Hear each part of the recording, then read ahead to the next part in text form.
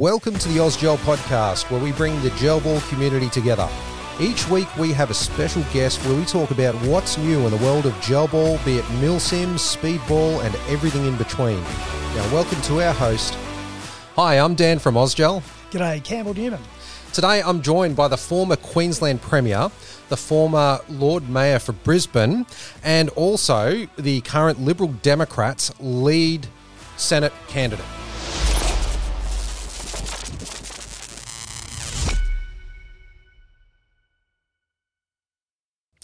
Campbell, thank you so much for joining us, mate. Really appreciate your time. I know you must be very busy.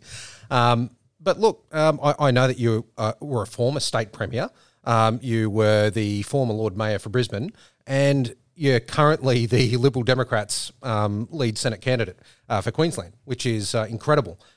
You are also a veteran of defence. Tell us a little bit about your service. Well, I certainly didn't serve in anything warlike, so okay. I'm a bit unsure about the veteran tag. But yeah, look, I served in the Australian Army from 81 through to the start of 94. But that's when I was born. Yeah. Now I'm feeling old. But I actually stayed in the reserves. I was in the reserves actually up until about I think it was about 2010, 2011. Yeah. Wow. And what was your service like? I mean, did you enjoy it? Was it busy? I loved it. I was in the Australian Army Engineers, the Royal Australian Engineers, and I served around Australia in different locations. I was involved in roads and bridges and airfield construction, wharf building in New Guinea. Served with the Americans in Hawaii. Went to the British Army on the Rhine, as it was in those days, with the British Army in Germany prior to the end of the Cold War. So, yeah, I had a really interesting time. It's very well-travelled. And well-travelled and, importantly, saw a lot of Australia. Good stuff. Yeah, I do know that the Royal Australian Engineers do quite a lot of work in outback communities, rebuilding infrastructure and assisting, those in need. So, it's fantastic to hear that you're involved in that. Now, how did you become involved in politics, though? Right. Well, what happened was I left the Army at the start of 94, and I actually had a business career for the best part of 10 years. I was in a consulting firm for a while, and I used to work for mining companies and electricity companies. I also worked for Telstra.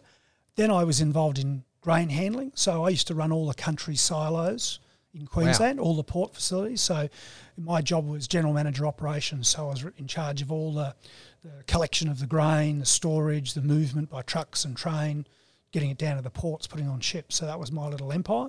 And then I did more consulting work myself in my own little business. And then one day I thought, look, I don't think they're building enough roads around Brisbane, and we need decent infrastructure, and we should be investing in the public transport system. And I didn't think the then City Council administration was doing enough, so I rather naively put my hand up and then got selected as the candidate. And it was a 2-year campaign. I kept running my business for a fair bit of the time, and anyway, I ended up winning as Lord Mayor. And so that's how we came to then build the tunnels in Brisbane, basically. Outstanding. Geez. Yeah, it seems like you've got a lot of experience in multiple industries, so it's good to hear about that diverse background. Now, moving on to the topic of gel blasters, though, what's your position on gel blasters? Look, I think it's a really exciting sport, and I think it's just something that's it's great because it's a team sport. I think it's it's obviously skills based. It's exciting. There's a thrill about it, and I think it's something that a family can enjoy as well. Yeah. And it's wholesome and adventurous. I really do. I've never had a go myself, but you know what? I'd darn well like to have a go. I really would. We'll have to tee that up at some stage, I think. Seriously, so. I'd have a go. Probably get All right, take note of that for you field owners out there. I think I'd get shot away, blasted away. No, I think it should be pretty good. And, one of the things I really like about the Liberal Democrats is I've seen a lot of the Liberal Democrats coming along and attending gel ball events. There's quite a big population of them, I think, down in the Logan area. And I remember bumping into them at random events, not realising that they were involved in politics, but they were just there to enjoy the sport. So I know that there is a certain level of credibility when I do hear from the Liberal Democrats that they support the sport. So that's fantastic to hear. So What are the political challenges you foresee for our industry as we move forward? I think in a phrase, it's the nanny state. Yep. And perhaps just to segue sideways for a sec. Sure. I mean, one of the reasons I'm standing again is that I'm really concerned about where the country's going. I never wanted to be in politics again. I've got my own successful business, or in fact a number of different businesses I'm involved in. I've got business partners who don't really want me to do this. But I just can't believe where Australia's gone, particularly in the last 2 years. And it, again, COVID has been a lot about the nanny state. Yeah, it's a pretty scary disease, but the restrictions, the curtailment of our freedom has been over the top. It's been in, and it's still there, even now, even though we've got very high levels of vaccination compared to the rest of the world, our freedoms are still being curtailed. So if I then come back to gel blasters, well, it's the same thing. It's like I'm afraid there is a mood out there in government and particularly in police services, which, bluntly, they'd like to ban it. They just don't want anything that even looks remotely like a weapon.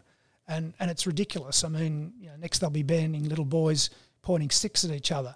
It's nonsense. So, I think that's the biggest threat, that you will have this creeping level of regulation to make it harder and harder to actually enjoy the sport.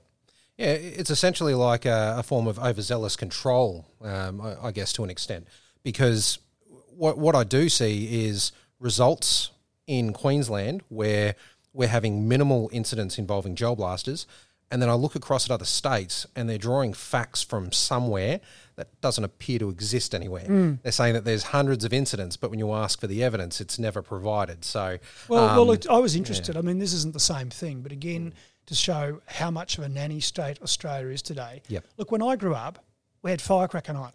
Yeah. And like we're. I've got to be truthful about this. I mean, there were accidents, and we're often pretty reckless when we were young teenage boys running around the streets. But, they still have firecracker night in the Northern Territory just. They have problems up there. It's been banned everywhere else in Australia, to my knowledge. But I was talking to my daughter who lives in London, and they still have it over there. They have Guy Fawkes night. So, I mean, Australia has really turned into a nanny state. So, when I grew up, we had BB guns and slug guns. Yep. And, we had a terrible massacre in 1996, a quarter of a century ago, and quite rightfully action had to be taken against, serious firearms, automatic firearms or semi-automatic firearms. Absolutely action had to be taken. And we can never go back to what it was like prior to that. But the trouble is, once you give regulators an inch, they'll take not just a mile, they'll take 10 miles. And so it is in the area of, say, gel blasters, because, they just see anything, I'm afraid, in some of these police services, anything that remotely looks like a weapon, feels like a weapon, they want to jump on it, they want to control it. And they've used that terrible tragedy to go a lot farther than they should have been allowed to go. Yeah. A bit of a cultural issue by the sounds of things internally there. Well, it is, but it's some of the stuff's ridiculous. I mean, they're against replicas. Well, let's think about that. I mean, I could go to JCar today, not far away. Yep. And I could go and buy a 3D printer, and I can go and print myself up a replica firearm. Exactly. Okay, so the bottom line is these things will be out if bad people want to create them. I could go to a woodworking shop.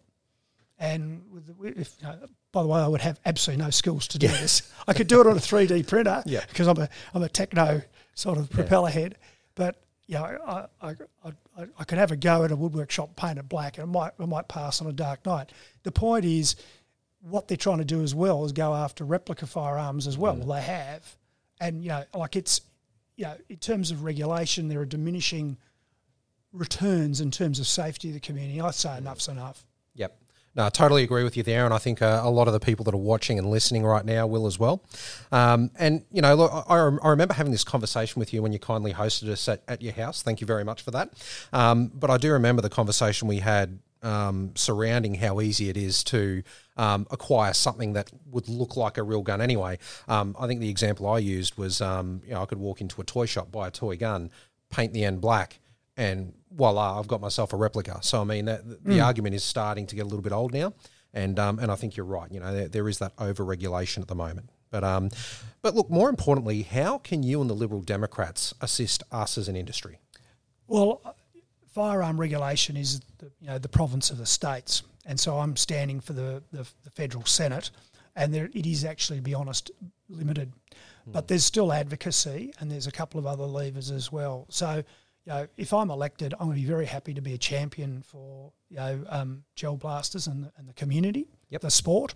Very happy to do that, and I'm happy to intrude into a debate at state level anywhere in Australia and say my piece on behalf of the sport. The other thing I can do is in relation to some of these processes that work behind the scenes. So, for example, there's a group of senior police that come together, from around the nation, tend to meet in Canberra, and they're the ones who cook this stuff up. Yep. And they then go back and deploy new changes, new regulations in their own administrations. I'd like to see some openness about that process. I'd like to know when they're meeting, what's on the agenda, what they've discussed and agreed, and I'd like to see them justify themselves. So I think I can make a difference there. I think the final area, probably one of the most relevant areas though as well for people who are providing the tools of the sport to people who enjoy it, it's the issue of stuff coming into the country. So it's the ability to import the original gel blasters, spare parts, etc. And I know from the conversations with you guys that you on occasions have really been mucked around by Australian Border Force, and they've got to be held to account. And I've heard stories, not just from you guys, of people being approved to bring something in, some component in, but then that that being reversed with no explanation and the business suffering significant loss. That's not on. Public servants have to be accountable. So that was a bit of a long answer to that part of it, but as a senator, you can actually question public servants. You can grill them publicly, in those hearings, and that's something I'm very happy to do if the industry's got problems. That sounds very promising. Yeah, that's fantastic. It's exciting for those of us in the industry to have someone of your calibre, offering support in this way. So, hopefully we can provide that level of support in return to you. But look, as someone who's had such a broad experience in politics, what have been your most challenging moments leading up to today? Oh, I don't know where to start there. Are you talking about when in terms of being Premier or Lord Mayor or? Let's go with Premier. I think, I suppose that some of the decisions we had to make on the finances, because often people say, he's the guy who sacked public servants.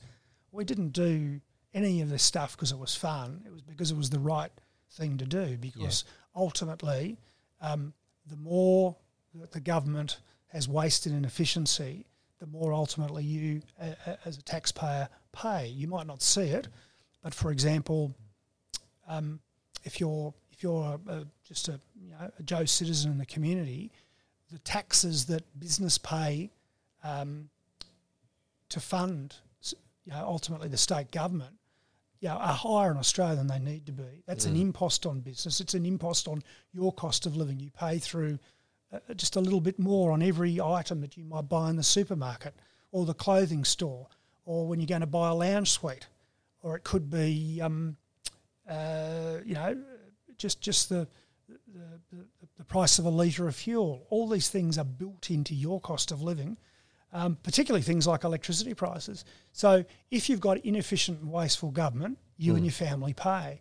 And so the big challenging decisions we had to make were about putting a brake on reckless and wasteful expenditure, and actually trying to right-size the public service. A lot of nonsense is spoken about when I was in government. I make the point that the fire brigade still turned up if there was a fire. The police probably perform better than they're performing now. And the hospitals are doing a lot better. There was no ambulance ramping, and we had the best surgery waiting times in the nation. You hear a lot about cuts, but actually what we were about was better management. We got better outcomes. And anybody who left actually was paid a very generous redundancy package. Wow, there you go. That's the sort of stuff you don't so hear that's, about. Yeah, so that was tough because, I wear, the criticism of making those tough decisions. Yeah. But it wasn't because I liked doing it. It was because it had to be done to help, millions of Queenslanders and their families. And I guess you inherit what you inherit when you take on a position like that. Yeah. So, there you go. All right. What do you hope to achieve if elected as a Queensland Senator? Oh, well, I think we've talked about stuff for the industry, but more broadly, I mean, the big thing I want to try and achieve is actually better government in the federal sphere. I'd like to see, for business, I'd like to see less red tape, less bureaucracy. I'd like to see taxes and charges on business come down so we can see more people employed. I'd like to see a more efficient public service that actually treats Australian citizens as being the bosses. And I'll go back to what I said about COVID. We have been bossed around by bureaucrats for almost the last 2 years, and they've got to be held to account, and that's what I'll do if I'm there. I'll be working, fighting for everyday mums and dads and their kids to actually make sure that government does a better job for them. That's the thing. There's other areas that we're talking about as Liberal Democrats, for example, education. We want the parents and the child to get basically the funding for education. So think about that for a second. I don't know if you've ever followed, and if any of the viewers have followed the National Disability Insurance Scheme. If you're a person with a disability today, the way it works is you get a funding package. Then you get to decide who you actually go to get support from. So it's a similar principle. We're saying the family should get the funding package for each child. The parents then decide which school they send their kids to, and it makes the parents and the kids the customer of the education system. So if you're not happy with the school, you pull the child and you go elsewhere. And you know what? That might focus the educators on doing the very best to keep the parents and the parents happy because the kids are getting a great education. So we want to see NAPLAN gone because we think it's doing weird things to the way kids are taught. Those are some examples. But in a nutshell, we're about smaller government, we're about free speech, we're about families being able to live their lives without interference. We're talking about fair taxes, lower taxes, and we're trying to achieve those things.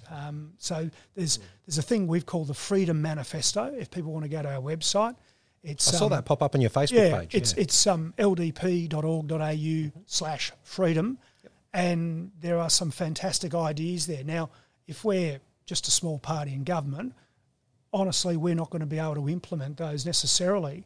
But I can tell you what, we're going to work damn hard to get some of those things up if we've got this balance of power in the Senate. Because what we'll do is we'll say, look, if you want that to get up, government, we need this.